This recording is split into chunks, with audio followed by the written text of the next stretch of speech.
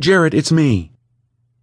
Jared McFarland sighed and moved his gaze away from the jumbled numbers on the screen to the answering machine on the other side of his desk. I know you're there. Pick up the phone. Susan couldn't know he was there. She lived in Phoenix, and he lived 125 miles west in Hope, Arizona. The reason I know you're there is you never leave your property, and it's 9 o'clock at night, which means there's not enough light for you to be working outside. Susan's ability to read his mind terrified him. Plus, I know you're on your computer. Lucky guess. And the reason I know you're on your computer is last time I visited, I uploaded a program that tracks everything you do on there. Jared froze, thinking through the ramifications of that claim.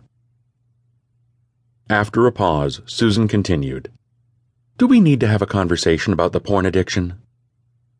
Grappling for the phone, Jared lost his balance on the rolling office chair and almost fell. I do not have a porn addiction, he shouted into the phone. When he heard no response, he realized he hadn't answered it. After pressing the green button, he tried again. I'm not addicted to porn. Pulling up a website a couple of times a month when the loneliness got to be too overwhelming didn't constitute an addiction. Besides, he didn't enjoy it very much. The men on the screen weren't real. He couldn't smell them, couldn't touch them, couldn't taste them.